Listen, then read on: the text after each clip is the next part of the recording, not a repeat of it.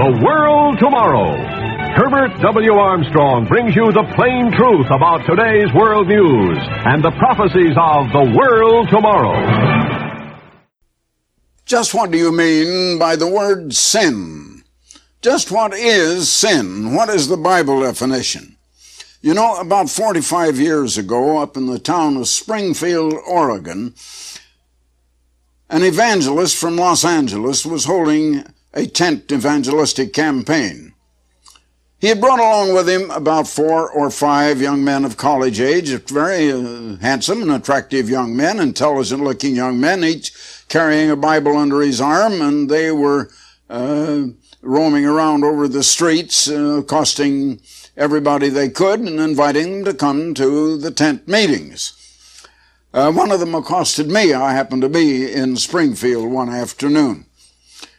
I said, if I come to your meeting, will I find that your preacher preaches salvation from sin? Oh, yes, he said, oh, yes. I said, well, do we have to repent of sin? Do we have to forsake sin? Yes, indeed, he said. Well, what is sin? What is the Bible definition of sin? Well, he said, Christ died for our sins. Well, yeah, I know that. But what do you mean, sin? What did he die for? If I have to quit sinning, what do I have to quit doing? What have I been doing that is wrong? What is sin? If sin is something wrong, what is it? Well, Christ died for our sins. You know, the crowd began to gather around, a few other people at a time, and another one of the young men came up, and I asked him. I didn't have any better luck with him. He didn't know what it was either.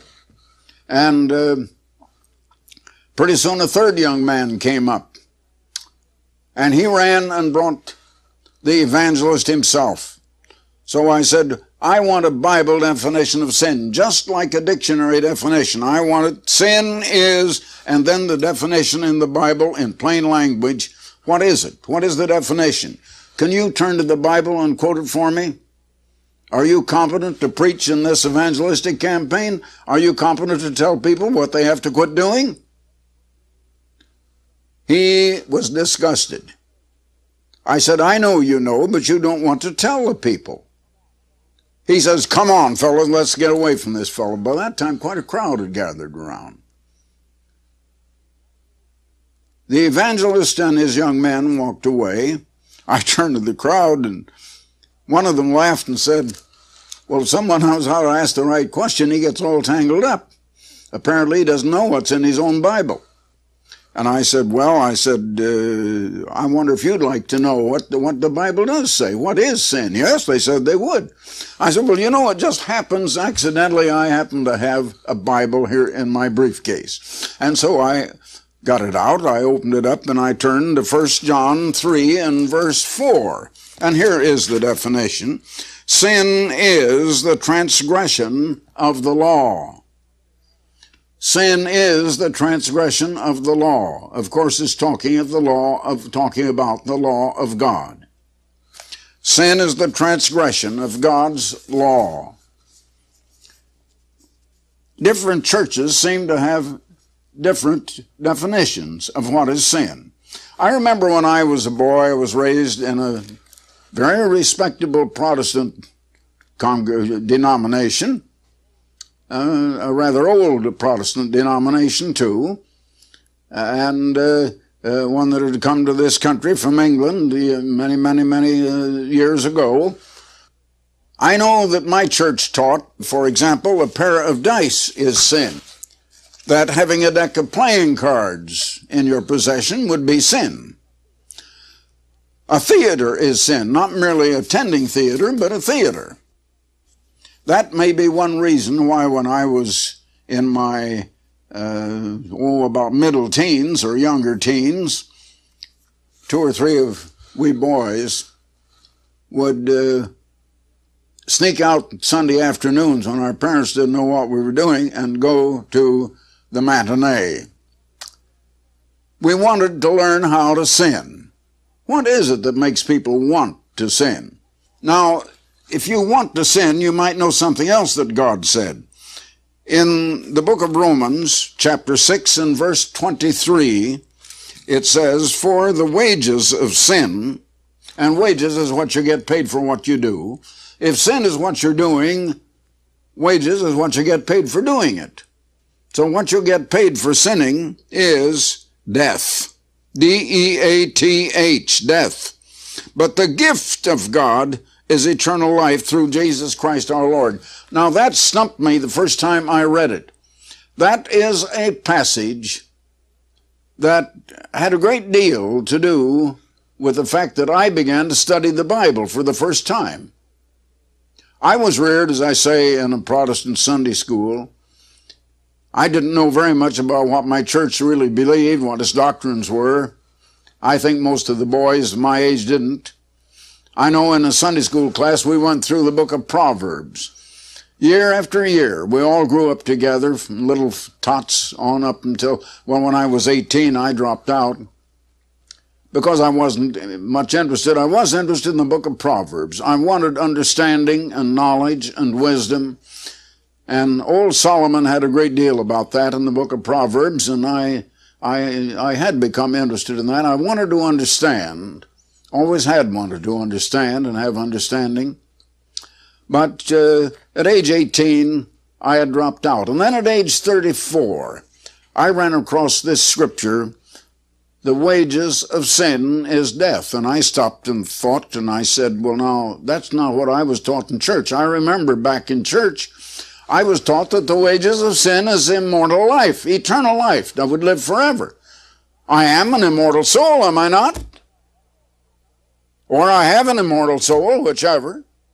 So apparently I'm going to live forever. Now, of course, the wages of sin would be eternal life in hellfire. You'd be burning up forever, but you'd never quite burn up. And then the last part of that same sentence is, but the gift of God is eternal life through Jesus Christ our Lord. Why, if I already have eternal life, do I need that as a gift? I think it's only a case of where I go, not a case of whether I have life or whether I have death. And here the Bible seemed to say it's a matter of life or death. I thought it was a matter of whether I go up to heaven or go down to hell. And I hear people preaching that all the time yesterday. As a matter of fact, just last night, I heard a famous evangelist preaching about going to heaven. He didn't quote any of the Bible about it, because I've never been able to find it in the Bible either.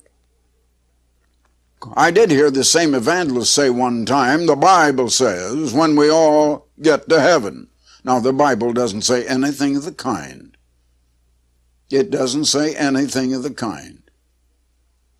It teaches just the opposite. I began to wonder, why do churches teach just the opposite of what the Word of God says? Now, Jesus Christ is called the Word of God. He was the Word of God in person. But the Bible is also the Word of God. It's the same Word of God, only the Bible is in print, the Bible is in writing, and the Word of God, Jesus, is the Word of God in person. The same word precisely, only one is in person and the other is in print. Now, the early apostles received the truth of God from the living Word of God, Jesus Christ. The early church received the truth and the doctrines that they believed from the apostles who had been the disciples of Jesus. A disciple is a learner, a student, and an apostle is one sent. They weren't apostles until they finally were ordained and sent out with the message they had been taught while they were learners or while they were students and while Jesus was teaching them. Nevertheless, today I learned it in the same way. I learned the same from the same Word of God, only I learned it from the Word of God in writing. The early apostles learned it from the Word of God in person. There is one difference, however. When the first century church of God learned the truth of God, they learned it from the apostles. They did not learn it from Jesus. The 12 disciples had learned it from Jesus, and later the apostle Paul and other apostles. But the people learned it from the apostles. Now, if the apostles had deceived them, they had no way to check up. You know, today, I have learned the truth of God from the written Word of God. If I mislead you, you can check up. Because today the Word of God is in writing and you can obtain, in fact, I think you all have a copy anyway. The Bible is the world's #1 seller. You'll find more Bibles extant and in more places than any other book. Than any other book. It's the least understood, the most maligned, the most twisted, the most mixed up, the most perverted of any book. People don't want to believe it, it seems, but it is the Word of God. Now then, my head began reeling when I read this passage that I just read to you. I checked up on a lot of other things. I checked up on going to heaven. I checked up on going to hell. I checked up on a lot of those things. And I began to find that what the Word of God says in the living Word said the same thing, and the written Word says the same thing, is just the opposite of what many churches are teaching today, believe it or not. In the book of John, in the New Testament, John's Gospel, the first chapter in the first 4 verses, in the beginning was the Word. Now the Word is a personage. That Word was Jesus Christ. Originally it was not Jesus Christ. In the beginning was the Word, and the Word, a person, a great personage, was with God. That's another personage. Now we have 2 personages, and the Word was God. 2 personages, and they're both God. How could that be? Well, in Genesis 1 and verse 1, you read, in the beginning God created the heavens and the earth. God created the heavens and the earth. But the word for God there that was written by Moses in the Hebrew language was Elohim, which is a uniplural word, and it means more than one person. That's why in verse 26 of Genesis 1, it says, God said, let us make man in our image. Not let me make man in my image. God is not just one person. There were the 2 persons there originally, the Word and God. And the Word was God. The same was in the beginning with God. In verse 3, all things were made by Him, the Word. And without Him was not anything made that was made. In Him was life, and the life was the light of men. Now in verse 14 we read, and the Word was made flesh, and dwelt among us. And we beheld His glory as the glory of the only begotten of the Father. The only human ever begotten by God. All other humans, you and I, and every other human that has ever been born, were begotten by a human father. Jesus was not begotten by a human father. He was begotten by God. Begotten of a human woman, but by God. He was born in a way none of us has ever been born. He was born with the Spirit of God. We can only have the Spirit of God on repentance and faith in Christ, and real repentance and real belief and believing Him. And then we shall receive the gift of the Holy Spirit. But He had the Holy Spirit from birth. We read again that God created. That was His occupation. He had something to do, and He created all things by Jesus Christ. You read that in Ephesians 3 and verse 9, that God created all things by Jesus Christ. Now, God is the one that later came to be known as the Father, God the Father. Originally, there was just God and the Word. The Word was not the Son of God. The Word became the Son of God when He was born of the Virgin Mary as a human being. And then He became the Son of God. But now those 2 had lived for perhaps thousands or millions or trillions of years alone together before there was anything else. Something had to precede. Something can't come out of nothing. But God and the Word have both always existed. Your mind can't conceive that, nor can mine. But you have to accept that something started. Life couldn't come from nowhere. In them was life, and that was the beginning of life. Now they had lived together, and I want you to get this point. I don't think you've ever thought of it. Before they had created anything, the first thing they created, we find, if you read all of the Bible, was angels. Now God is a spirit. The Word was also spirit. They were not made of flesh. They created matter. You read in Genesis 1, verse 1, that God, Elohim, meaning the Word and God both, created the heavens and the earth. Now, that includes the whole vast universe. They created. They had work to do, and they produced, and they got along. But the point I want to make is this. They had to exist together before there was anything else or anybody else. There was nobody else. They had to get along with each other, and they did get along. Now, you might ask the question, did they always know how to get along together in peace and harmony and cooperation and love? Or did they learn it the hard way? I don't know. They haven't revealed that to me. At least they knew how to get along, and they did get along, and they got along in harmony and peace, and each helping the other. Now, one became Jesus Christ about 1950 some years ago. And God created all things by him. And when he came, he said, I have kept my Father's commandments. I and my Father are one. And my Father, he said, is greater than I. And he gave all credit for everything to God the Father. There was total harmony between him and the Father. But there was one who was the leader. And if you have two people, one has to lead the other. Two people are married. And they don't like God's dictum that the husband is the head of the wife. Now, that's what God says. God Almighty says that. That's what he says. But young people don't like that today, especially young girls. They say, oh no, it's 50-50. We want to be 50-50. You cannot be 50-50. Put two people together. One has to be the leader. One will be the leader. Always, inevitably, it will work out that way. So if you have a 50-50 marriage, I'll tell you who's wearing the pants in the house. And your guess is as good as mine. And it's not the man.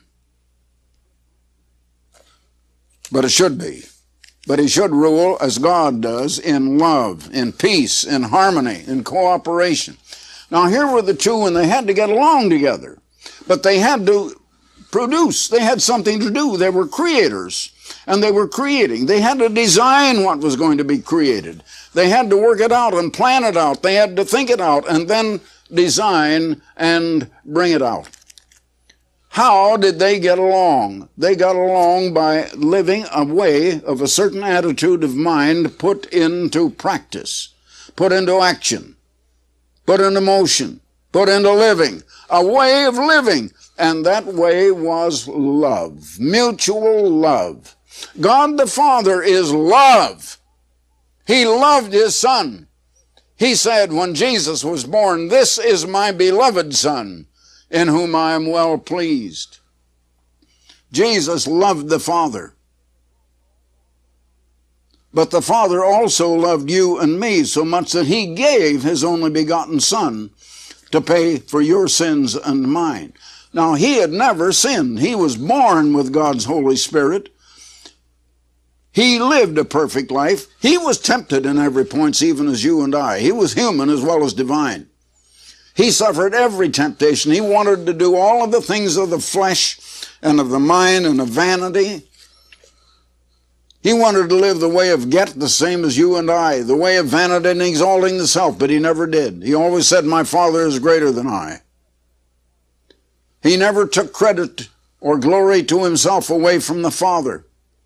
Jesus Christ was always obedient, and he never sinned. And when he was willingly put to death, and they couldn't have put him to death if he hadn't allowed it, he died in the place of you and me. Now, you've committed sins, and so have I. And people will bring up some of the sins you've committed in the past, but if you have repented of them and turned from them and accepted Jesus Christ as your Savior to pay the penalty in your stead, they're paid for. And they're not against you any longer. Christ came and died. He lived a perfect life. He didn't inherit the death penalty, but he paid it for you, and he paid it for me. I can't help what anybody might accuse me of in the past. It's all wiped clean. The slate is wiped clean by the death of Jesus Christ. And I have him to thank for that, and God the Father to thank for it, because he gave Christ. And the Son had love for the Father, but he had obedience to the Father. He had loyalty. It is a way, and that became the law of God, and it's the one word, love. Now that law is translated into what we call the two great commandments. One is, thou shalt love the Lord thy God with all thy mind, and your heart, your soul, and your strength. And the second one is like unto it, thou shalt love thy neighbor as thyself. It's love toward God, love toward your neighbor. Now the 10 commandments, the first 4 tell you how to love God. The last 6 of the 10 commandments tell you how to love your neighbor. It's just that simple. Now what is sin? Sin is the transgression of the law. You'll read in 2 Corinthians 3, verse 6, that we ministers under the New Testament are ministers of the Spirit, not of the letter of the law, but of the Spirit. And that's the obvious meaning, the obvious principle or intent. It's the principle of love, and love is always outflowing. It's giving. It's yielding to God. It's exalting God above the self. It's giving all the glory to God. It's humility. It's obedience. But it's giving, and God is the greatest giver of all. Sin, then, is getting. Sin is vanity. Sin is the way this world has gone. Over in 1 John, here's a definition of sin. All that is in the world, the lust of the flesh, the lust of the eyes, and the pride of life, is not of the Father, but is of the world. Desire, vanity, all of those things. Sin is not a matter of just so many little specific picky laws till you have to spell it out. You know, man's laws are different. Every policeman is required to enforce at least 6 times as many laws as his mind could possibly remember, because we have so many laws. God just has the one law, but it spreads out, it applies all the way. Love toward God, love toward neighbor. As you love yourself and the self, your own body is the temple of the Holy Spirit. God gives you a responsibility for taking care of it, protecting it in health, keeping it under your own control. And a lot of us don't even love ourselves that much. And we don't love others. Sin is the way of getting. Sin is the way of, I love me. Sin is vanity. Sin is exalting the self. God and Jesus did not live like that. They lived in cooperation, and they had peace. And when the world is taught to live that way, and it will when Christ comes again in power and in great authority, as he soon will come, he's going to rule all nations in this world and enforce the way of love. And humanity is going to be forced to become happy and to have peace and to be joyful and to find life really worth living abundantly at last. Well, Godspeed that day. For more information, please visit our website at www.coglittleflock.com.